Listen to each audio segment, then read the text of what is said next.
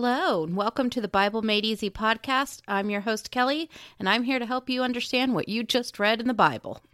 Hello, everyone. I am so glad you're on this journey with me. If you are new, welcome. If you have any questions on how the podcast is laid out, you can listen to my introduction episode. And everyone is welcome to go to my website, beamepodcast.com, to drop me a note, ask any question, or just get up to date on the podcast with the resources I have there, including links to all of my pop culture references. All right, welcome to week 46. We are in Matthew 27 through 28, Mark 15 through 16, Luke 23 through 24, and John 18 through 21, and Acts 1 through 8. Our timeline is 30 to 31 AD. We'll start off in Matthew 27, Mark 15, Luke 23, and John 18 through 19. So after the Sanhedrin decide that they will put Jesus to death, they gather him up to go to Pilate. This is because the Jews were ruled by Rome and therefore could not put anyone to death. Rome had to do it. So they had to take Jesus to Pilate, who's the governor of the area, so that he will condemn Jesus and put him to death. After this is set in motion, Judas realizes exactly what he has done and tries to reverse it, but it is too late. He throws the 30 pieces of silver that he received to betray Jesus into the temple and leaves. He goes to a place and hangs himself. The chief priest picks up the money and knows they can't use it in the temple again, so they buy a potter's field where people who are too poor to buy burial sites get buried along with everyone else. And it gets the moniker Field of Blood. And this fulfills the scripture of Jeremiah that says they took the 30 pieces of silver, the price set on him by the people of Israel, and they used them to buy the potter's field as the Lord commanded me. Before Jesus is brought to him, Pilate's wife has a dream and is warned not to have anything to do with Jesus' death. She warns her husband, but alas. Jesus is brought to Pilate, who asks him if he is king of the Jews, and Jesus just responds with, "You have said so." Pilate hears all that the Sanhedrin is accusing Jesus of, and Pilate can't believe that Jesus is not saying anything about this and asks him why he doesn't respond. But Jesus doesn't respond to him, which floors Pilate further. Pilate learns that Jesus is actually under King Herod's jurisdiction and sends him over to where Herod is in Jerusalem. Now, Herod, of course, was really curious about Jesus. After all, he had killed his cousin John the Baptist. But Jesus gave him nothing, and so Herod and his soldiers mocked him, dressed him, and sent him back to Pilate. And we find out that's when Pilate and Herod became friends. Almost like a match made in hell, kids. Now, it was Pilate's custom at the Passover festival to release a prisoner chosen by the crowd. Pilate's thinking, why would anyone want to see Jesus die? He literally hasn't done anything wrong. But the high priests were able to get the crowd whipped up to choose Barabbas, who literally led a rebellion and murdered people. And Pilate is bewildered by this. Plus, Jesus wasn't accused of anything like what Barabbas actually did. So he asks what they want him to do, and they cry back at Pilate to crucify Jesus. Pilate literally washes his hands, showing symbolically that he is washing his hands of the whole affair and is not responsible for Jesus' blood, but then hands Jesus over to be flogged and then crucified. The Roman soldiers mock Jesus. They make him up to look like a king, even though his body is now badly beaten. And the piece de la resistance is the crown of thorns that they twist together to put on Jesus' head by jamming it down on the top of his head, the sides, and the forehead, making sure that as many thorns as possible dig into his flesh. Then they continue to ridicule and spit on him.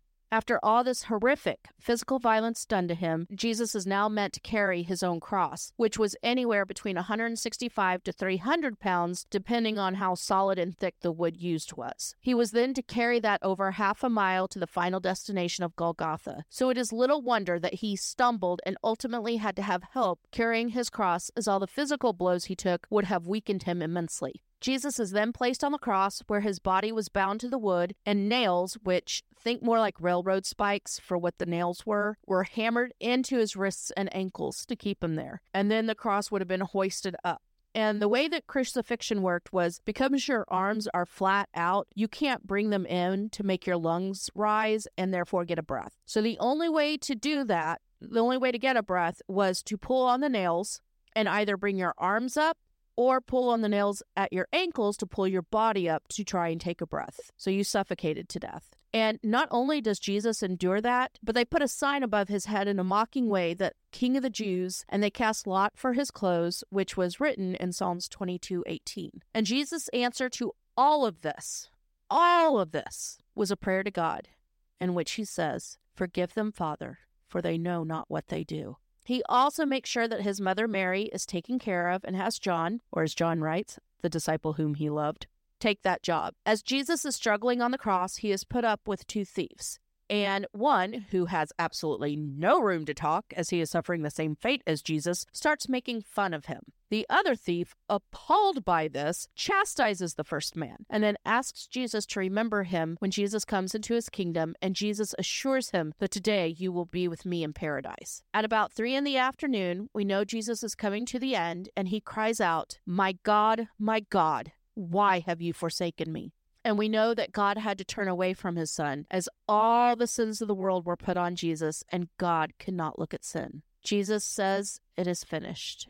Then he cries out to his Father, "Into your hands I commit my spirit." And then Jesus gives up his spirit. And as he does that, the curtain at the temple, the one covering the Holy of Holies, was torn in two from the top down. There was an earthquake, tombs broke open, bodies of many holy people who had died were raised to life, and when the centurions, the Roman guards, saw all of this, they cried out in fear, proclaiming that Jesus was the Son of God. Now, I can't even imagine what it's like for everyone to see all those dead people, but we're going to brush right over that. So they end up burying Jesus in Joseph of Arimathea's tomb. Now, the Pharisees had heard Jesus say that he would rise in 3 days, so they wanted to make sure that there were guards around the tomb so that no one could steal the body and lie and say that he was still alive. And all we have to say to the Sanhedrin is, thanks for the witnesses, boys.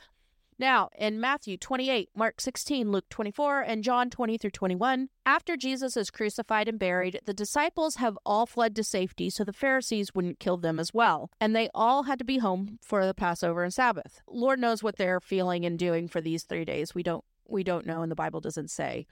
But after all of this, on the third day, Mary Magdalene makes her way to Jesus' tomb so that she can care for his body, since he wasn't able to be cared for as Passover had been approaching and all Jews had to get home. She gets there and sees that the stone that had been placed in front of the tomb was removed from the entrance. So she runs to the disciples and tells them that they had taken Jesus out, but she didn't know where he went. I mean, understandably, probably thinking that either the Pharisees or the Roman government had the stone moved and the body stolen. Meanwhile, the guards that were there at the tomb report everything that happened to the Pharisees. So the first lie of Jesus' resurrection takes place right then because they pay the soldiers to tell anyone willing to listen that his disciples came and stole the body in the middle of the night. After Mary Magdalene reaches the men, the disciples go running, and of course John talks about how he, the one whom Jesus loved, beat Peter to the tomb.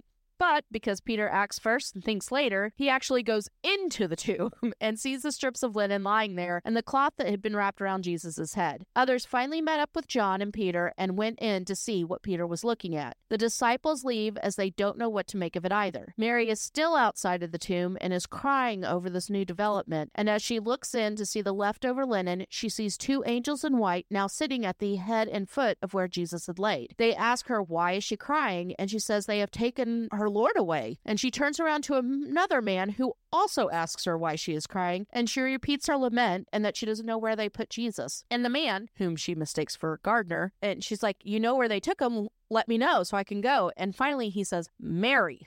And she realizes it is Jesus and reaches out for him. Jesus stops her and says, do not hold on to me, for I have not yet ascended to the Father. Go instead to my brothers and tell them, I am ascending to my Father and your Father, to my God and your God. Mary runs to the disciples to tell them the good news. Jesus then appears physically to the disciples, who are still scared and hiding behind locked doors.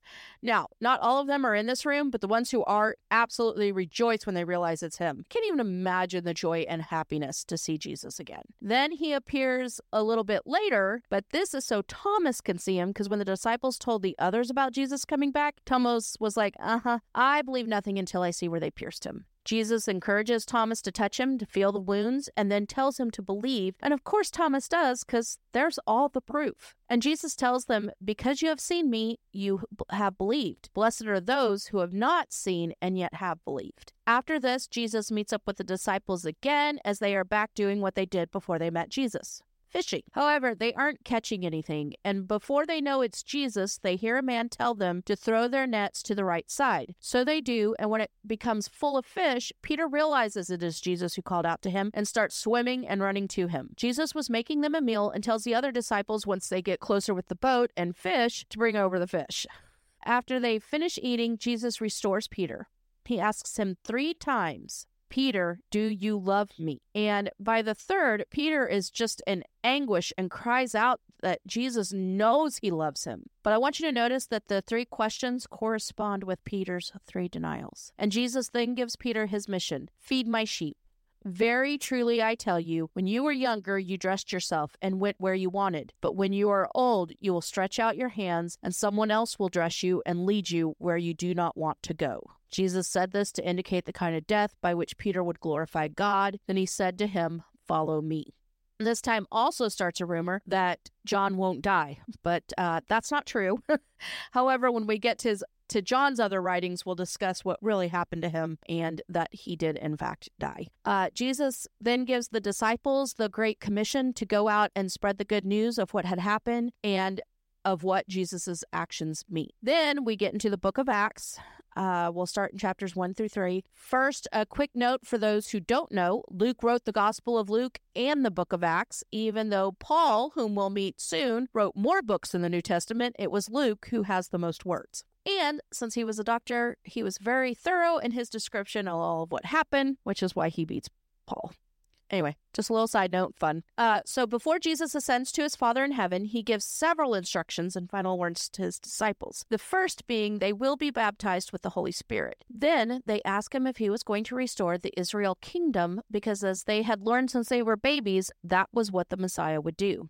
But Jesus responds with, "It is not for you to know the times or dates the Father has set by his own authority, but you will receive power when the Holy Spirit comes on you, and you will be my witnesses in Jerusalem and all Judea and Samaria and to the ends of the earth." And then Jesus was taken up. Of course, they're still looking up, and I would be too, when 2 men, presumably angels, stand beside them and ask why they're still looking up at the sky and explain, "This same Jesus who has been taken from you into heaven will come back in the same way you have seen him go into heaven."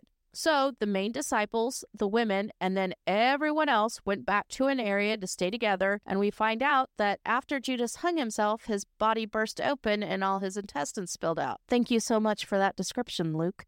Anyway, so Peter speaks up and explains that they need another disciple to replace Judas, so they nominate Matthias and another man called Joseph. You can see why there are so many other names attached to, like Simon, Peter, all that, so that no one gets confused about which one they're talking about. Anyway, they cast lots, and Matthias is added to the other 11. Then, at the day of Pentecost, which quickly broken down as 50 days after Passover, and since this Passover was so big, Jesus literally being the Lamb of God and died for all, this Pentecost was different too, in that the Holy Spirit comes. And while it comes originally with what looks like tongues of flame, it seems scary and cool. I really kind of wish that still happened today, but this was the only time it did, and just like the disciples, it is part of our faith journey. Now, emboldened with the Holy Spirit, and not spirits as in alcohol, thank you to all those who thought so that day, Peter gets up and preaches to the crowd about Jesus, but he uses the Old Testament scriptures and the crowd would have known to make his point. See, Holy Spirit already at work.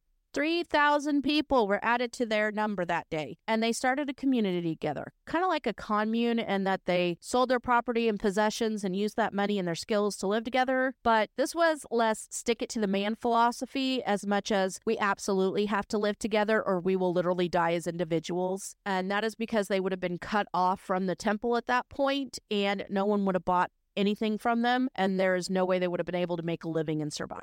So we see that Peter continues to heal people and speak out about the truth of Jesus. And Acts 4 through 8, as if the Pharisees and Sadducees were done, because of course not, because they thought they had squashed everything with Jesus, but here comes Peter and John in boldness just to preaching up a storm. Of course, what got to the Sadducees was the resurrection. They didn't believe in that. And Peter and John were like, yeah, but Jesus was resurrected and tons of people saw him, so there's that. So the Sanhedrin was reconvened about this, and while they were utterly shocked and dismayed that Peter and John were uneducated working folks speaking on such things, they couldn't do much to threaten them, but to tell them to stop. No. In fact, they thought, because of you, Pharisees and Sadducees, we're going to pray harder and be more bold. So there. Now, when reading about Ananias and Sapphira, keep in mind that the issue wasn't that they wanted to keep their money. They were more than welcome to do so. It was that they lied about it and they tried to get away with it with God. Just keep that in mind for any future thoughts you may have. Of course, after this, the Sadducees come back because why not? As if anything was going to stop them. But it didn't work. In chapter 6, we see the beginning of deacons, and some 2,000 years later, we are still following their wisdom in needing these men, what character these men must possess, and how they are to help. I do have to say personally, if you ever get to watch a ceremony where a new deacon is chosen and the laying on of hands, it is just a pure blessing to watch. Unfortunately, sadly, just after Stephen is chosen for the job of deacon, he is seized and martyred, and he is the first martyr of Christ. But what an exit! The speech that they could not argue against, all the points made, and all because they hated the truth. And this was also an example of how following Christ can cost us our earthly life, but we will be with God in heaven. After this is when we meet Saul, who approved of this killing. But that will change. But before we get to Saul's story, we see that Philip went to Samaria and taught about Jesus there, and it filled them with joy. Then we meet a guy, Simon the Sorcerer, who's using power from Satan. Kelly, side note, I do believe in magic. I do believe in dark arts. And because of passages in the Bible, which many of us have now read through, I believe all are done by power given by Satan. The reason we are to stay away from this is not because it is good or God is keeping it from us. It is because while it looks good, it is full on deception and comes straight from hell itself. Word of warning. Now, the reason Simon wanted to know about Jesus is because he wanted whatever would give him more skills and power in his sorcery, not to truly know Jesus as his savior. And that is why Peter rebukes him so harshly that it scares Simon. Then we meet a eunuch from Ethiopia who's reading out of Isaiah, which all of this was huge as the man had clearly had money to a kingdom, which meant he was highly respected and trusted by the king, and he had paper containing the book of Isaiah, which was incredibly costly, and yet here he is for Philip to witness to him and explain what the man was reading. After the man, Azotus, receives Christ, he is baptized, and then Philip is taken away. The man went on rejoicing and spreading the gospel everywhere he went. And I just want to say this should be a lesson to all of us to pray for opportunities to share the gospel with others and watch in pure joy when they are given eternal life and they share that with others. To be a part of that is just unbelievable. So may we all remember that, especially when we're scared. Anyway, this is where we end today. If you have any reactions, thoughts, questions, or words you need to throw my way, please do so at my website, bmepodcast.com, and I will see you in the next episode.